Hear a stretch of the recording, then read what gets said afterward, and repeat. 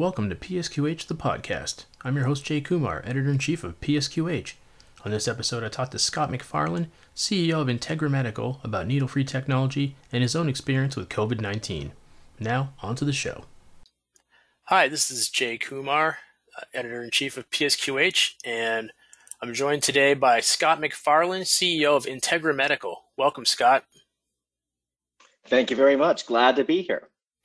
Glad to have you. And we're going to talk about a couple of things today, one of which is needle phobia and sort of, the needle-free injection technology that your company produces. But before we get to that, you had mentioned previous that you recently came down with COVID-19.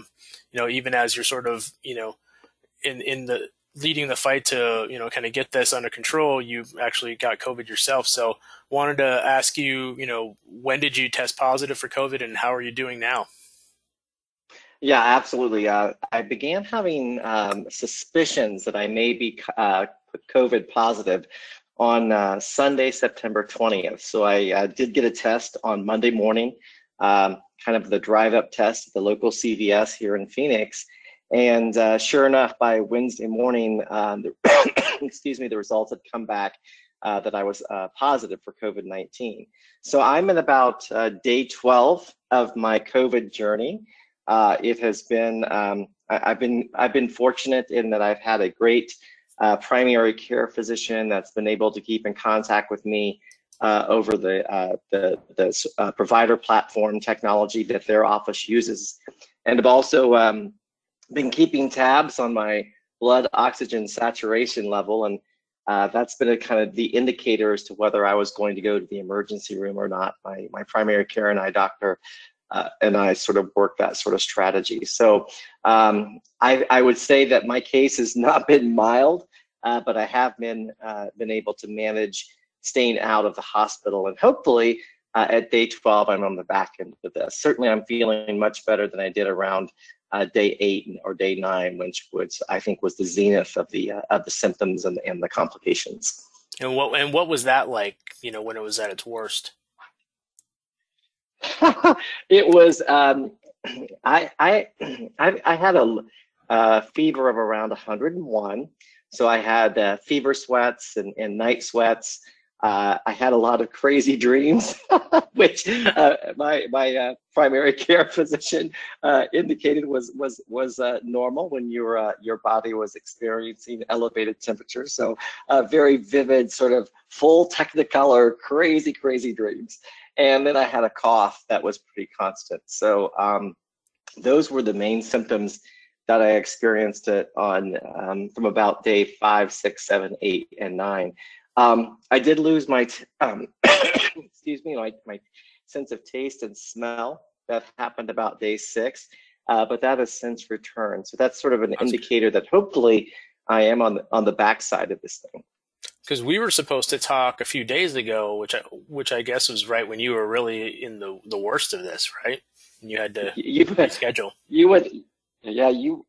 You would not want to have spoken to me. Would have spoke to me on Tuesday. That was right after some really crazy dreams Monday night. So I was a little rattled. No, but it was definitely the fever, the sweats. That my body is definitely fighting the virus, and even my primary care physician, because I'm so involved and have been for years in the medical and the clinical medical industry, curious how a 51-year-old male such as myself, good shape, good underlying health indicators, had probably a medium case of COVID, will be curious about sort of the antibodies that my system is developing, and how long that I'll be hopefully immune to at least this version of the virus. So we have so much to learn, and since I've been COVID positive, I've been reading everything I think validated hypotheses about the infection. I think we've got a long way to go and still a lot to learn, and certainly want to do my part contributing to the body of knowledge that's reliable for forming responses of how we as a community, we as a country, we as a world really respond to this new novel COVID or coronavirus that's definitely impacting us as humans. Definitely, and the timing was interesting, of course, because we're recording this on Friday, October 2nd, and obviously this morning everybody woke up to the news that President Trump and the First Lady tested positive for COVID. So it's been quite the news frenzy around that all day. So like that must be kind of interesting for you because you're still kind of in the middle of this or towards the tail end of it, and now we're going to hear all about the president getting it. Yeah, I excuse me, like so many of us, I did wake up to that news this morning, and I disclosed earlier I'm 51, and I know the president is in his mid 70s. My family, my mother, who's still living, she is also in her 70s, and she wanted to actually fly out, and like any mother would, take care of her son. I said, Mother, no one in in their 70s needs to be exposed to this. Right. So please keep your distance. And so yes, certainly our thoughts and prayers go out to everyone that has this, and certainly we wish the president and the first lady the best in their recovery. But it will be interesting, I think, how they report on it. Mm-hmm. And given all the politics that unfortunately have surrounded COVID in 2020, my hope is we can get back to sort of real science and real data, good solid hypotheses being tested is what I'd like to see. I'd like to tone down all the politics that we have around COVID, and just simply focus on the science. Sure, and I guess let's talk a little bit about what you do within Integra Medical and sort of what your role is in all this. Yeah, we at Integra Medical are leaders in needle-free delivery technology, and basically what we do is we take low viscosity pharmaceuticals and biologics and allow for a needle-free delivery of that suspension up to 0.5 milliliters into the human body. So things like vaccines, things like allergy medicines are able to be delivered without a needle. And what we really focus on is the efficacy of the delivery technology, not necessarily the active ingredient.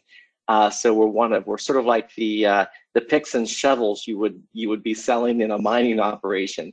We're part of the technology and the equipment that will hopefully reach more people, particularly those adults and children that are needle phobic, to hopefully allow them to get a vaccine, whether it's for the flu or whether it's for COVID, or if they're taking regular shots and they don't necessarily comply as much as they should because they do not like needles.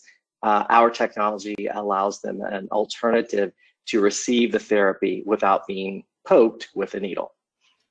And you mentioned, that there are many people who are needle phobic. Can you talk a little bit more about what needle phobia is and sort of how prevalent it is? It's interesting. I think that we've all been to doctors' offices that have children, or to allergy clinics that have children. They start crying before they even depart the car in the parking lot. So for some reason there does tend to be a negative reaction with some people that's quite physical. They develop physical negative physiological responses to needles.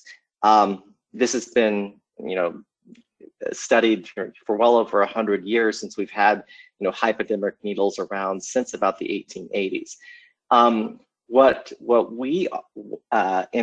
beginning to study more thoroughly is, with our spring-driven technology, deliver the suspension into the body either subcutaneously or intramuscularly or even intradermally, a suspension that will have the same efficacious impact as a hypodermic needle. So we're early on in the study, and we're early on in the technology and the science, and we've been at it since about April of 2019. The amount of interest that COVID vaccine developers have shown in our technology has been definitely there. So that has certainly helped sort of garner attention our way and to the effort that we're leading, the efforts that we're leading around how we can help a population become more compliant with more people getting a vaccine because there's a needle-free option available to it.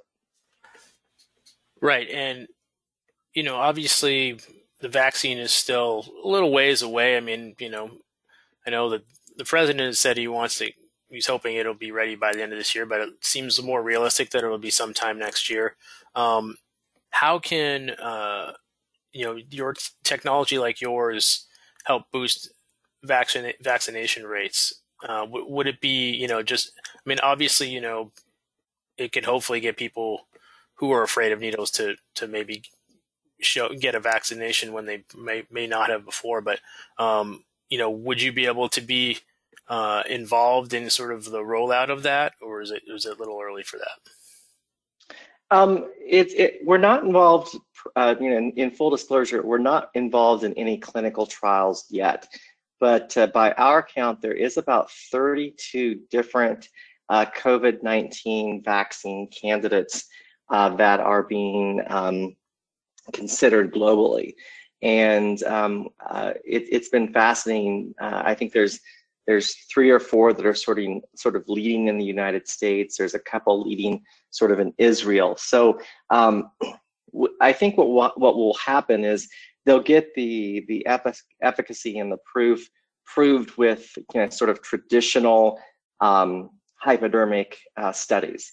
I think though that once it starts to roll out into a public health delivery model led by a state or led by a country, I think that's where you'll begin to see needle-free innovators such as ourselves have an option available for people that do not want to take a shot. And you mentioned there's multiple candidates, or multiple vaccines that are being tested. I mean, how will it work in terms of, let's just say the U.S. I mean, will one of those be picked to be used, or will they try a number of them and see which works the best? How is that going to work? That is going to be, I think, interesting to see. Of course, we have a few different manufacturers of flu vaccines in the United States. It wouldn't surprise me if we had multiple COVID-19 vaccine providers in the United States. And then you can imagine that those providers would want to differentiate their vaccine from others. And you could see where delivery technology, such as needle-free, could be a differentiator for a certain vaccine company. So those are the types of outreach and inbound questions we're receiving from the vaccine development community. And of course, entertaining those conversations in a very egalitarian sort of role. We're not a vaccine development company. We're simply an option for delivery, and those discussions will continue to have, and as companies get closer to releasing versions of vaccines. I think the only, to my knowledge, the only vaccine that's in wide release is the Russian vaccine in the Russian republics. So we are not working with that delivery model, but interestingly enough, we have been contacted. Certainly there seems to be a global race, so to speak, for the vaccine and the different types of delivery technologies. Are there other companies that do have a similar kind of technology that you guys do, or are you guys sort of I imagine you're not the only one, but is anybody else approved to to deliver vaccine that way? We do have two competitive companies. Both of them one of them is an early stage company like us that does not have a product on the market globally. The other has been around for about 10 years and has a different sort of approach to its delivery technology. Where we're focused in on is getting the regulatory approvals for our needle-free injection device in the European Union, in India, in the Middle East, and in North America, both Canada and the United States. We rely on a little different intellectual property that creates sort of a quieter experience that doesn't scare the patient as much as maybe something with a loud pop would with some of the other. The technology has actually been around since World War II, believe it or not, when they would line up soldiers, GIs, and use basically CO2 gas to sort of give yellow fever and the different types of malaria vaccines to soldiers going overseas. So there has been a body of science around needle-free technology. I think what we've done with our innovations is we've made it quieter and more comfortable on the patient. And how did Integra Medical get started? How long have you guys been around, and what was your sort of impetus to I guess get into this arena of technology? I'm a former hospital administrator and a former hospital CEO, and one thing that really challenged me was the amount of waste that hospitals create. Everything from paper to food to biohazard, and of course sharps, what we call sharps objects, things that stick people and can cause injuries further down. So my initial interest in buying the company and buying the assets around needle-free technology was really that this could be a sort of green solution to where you wouldn't have to dispose of a sharps needle through the very expensive sharps disposal process that we have, at least in the United States. And of course, when these contractors, you basically buy your sharps waste, do we really know what happens to all those needles? We hear stories all the time of needles washing up on shores and et cetera. So my interest really was from, I thought this was a great sort of environmental impact for high volume users of hypodermic needles, that this would lessen the amount of needles we would be using, would make basically the cartridges that result from the experience being able to be disposed of in sort of normal sort of hospital waste. So that's what got me interested. Plus the fact I really don't like needles. I'm one of those guys that just, if I had a needle-free option, I'd definitely choose the needle-free option. So those were the two main impetus for sort of organizing the group of investors that we have. Initially funding the company back in April of 2019, and then COVID hit, and we've definitely made it onto the radar of a lot of different companies looking at everything from global shortages of needles because of the number of mass inoculation events we're expected to do for COVID-19 over the next probably 2 or 3 years. So the timing was good, Jay. The timing was absolutely good. Obviously you guys were already underway before COVID hit, but did that force you to kind of speed things up a little bit to kind of get ready for an eventual vaccine? Yes, absolutely. I think the amount of interest from partnering organizations and partnering governments, that was a surprise to us. So we've definitely understand and have made sure our supply chain has the capacity to get the number of cartridges, and they could be pre-filled cartridges, depending on how the suspension will be constituted. we're remaining agile and nimble, and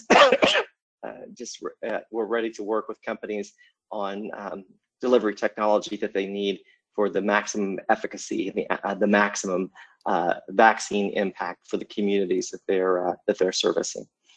And how exactly does it work? You mentioned cartridges. Like, is there like a machine that kind of, delivers the cartridge to the person, or how is that delivered? Yeah, absolutely. That's a great point. Basically, there is a needle-free injection device. It's a stainless steel sort of cylinder type object, and it's a sterile object. And then you've got a sterile cartridge that you either load the suspension in, like you would fill like a hypodermic needle syringe. You would pull from a ampule or pull from a vial, or in some instances that if the manufacturer just wants to create preloaded cartridges, we can do that as well in coordination with the manufacturer.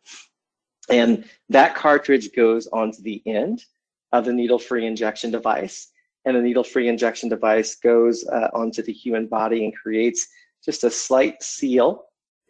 And then you press a button, and the suspension, or the medical, or the pharmaceutical product, or the biologic, is just delivered through the pores of the skin into the human body. There's no piercing of the skin like you have with a needle. In fact, if you study the sort of pain receptors, the pain of a needle going into the human body, the pain you experience isn't the actual volume of the suspension filling into the human. It's actually the pain receptors of the metal tearing its way into the human.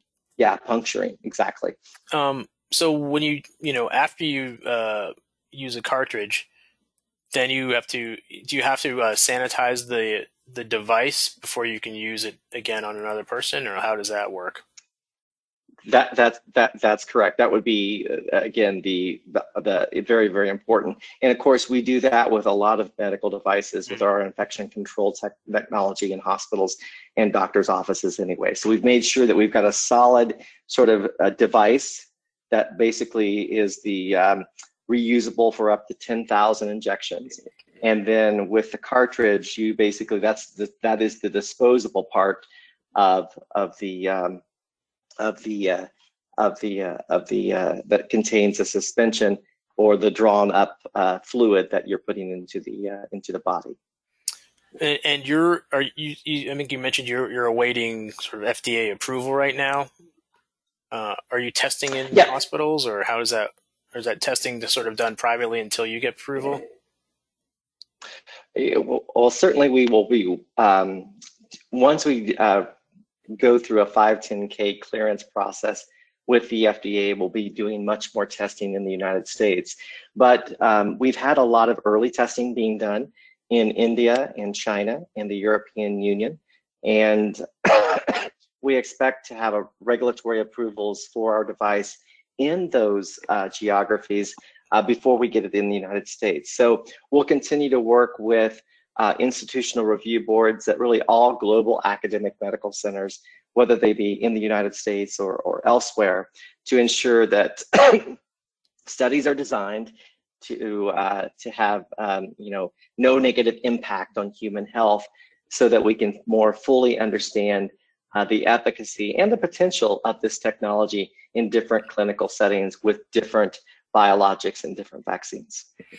And another benefit of this kind of technology is reducing needle stick injuries, which is a huge problem for healthcare. I think I've seen estimates of up to 800,000 needle sticks per year. So is that obviously that's got to be a huge part of your marketing campaign when you finally get out there?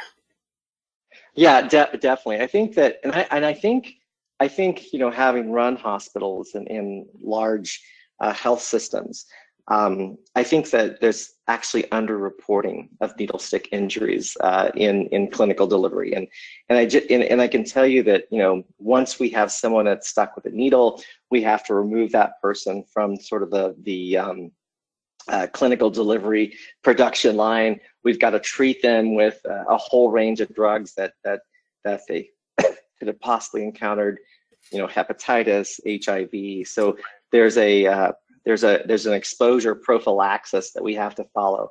And so each needle stick injury, it costs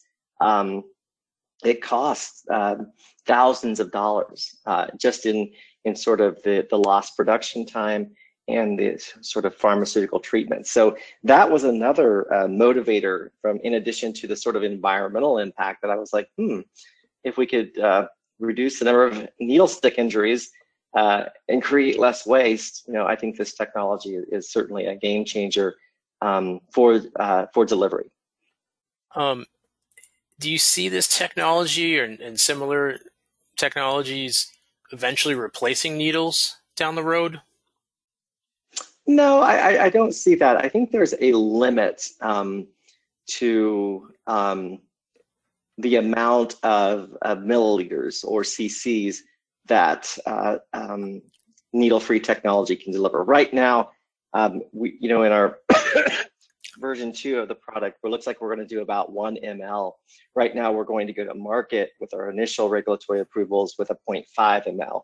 So I think needles are going to continue to evolve, but what I hope will happen is more and more clinicians and more people that deliver high volume needle, or what we call shot clinics. So we actually call them shot clinics, is what we refer to them in clinical delivery, that we will give people a chance to opt either for a hypodermic needle or a needle-free delivery. So I think that will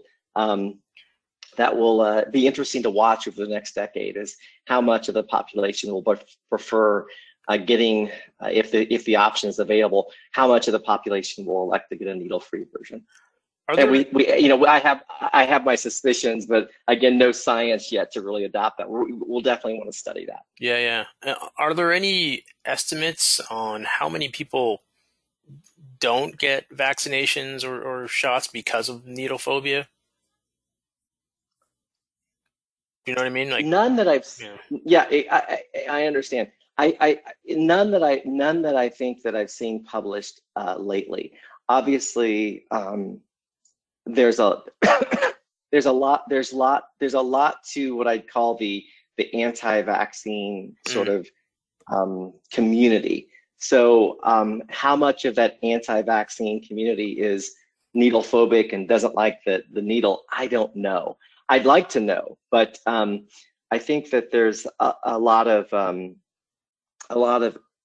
effort is going to be needed to put into public health education to help the public gain trust in vaccines and the important role that vaccines and preventative sort of annual flu shots, how much they actually benefit us in society.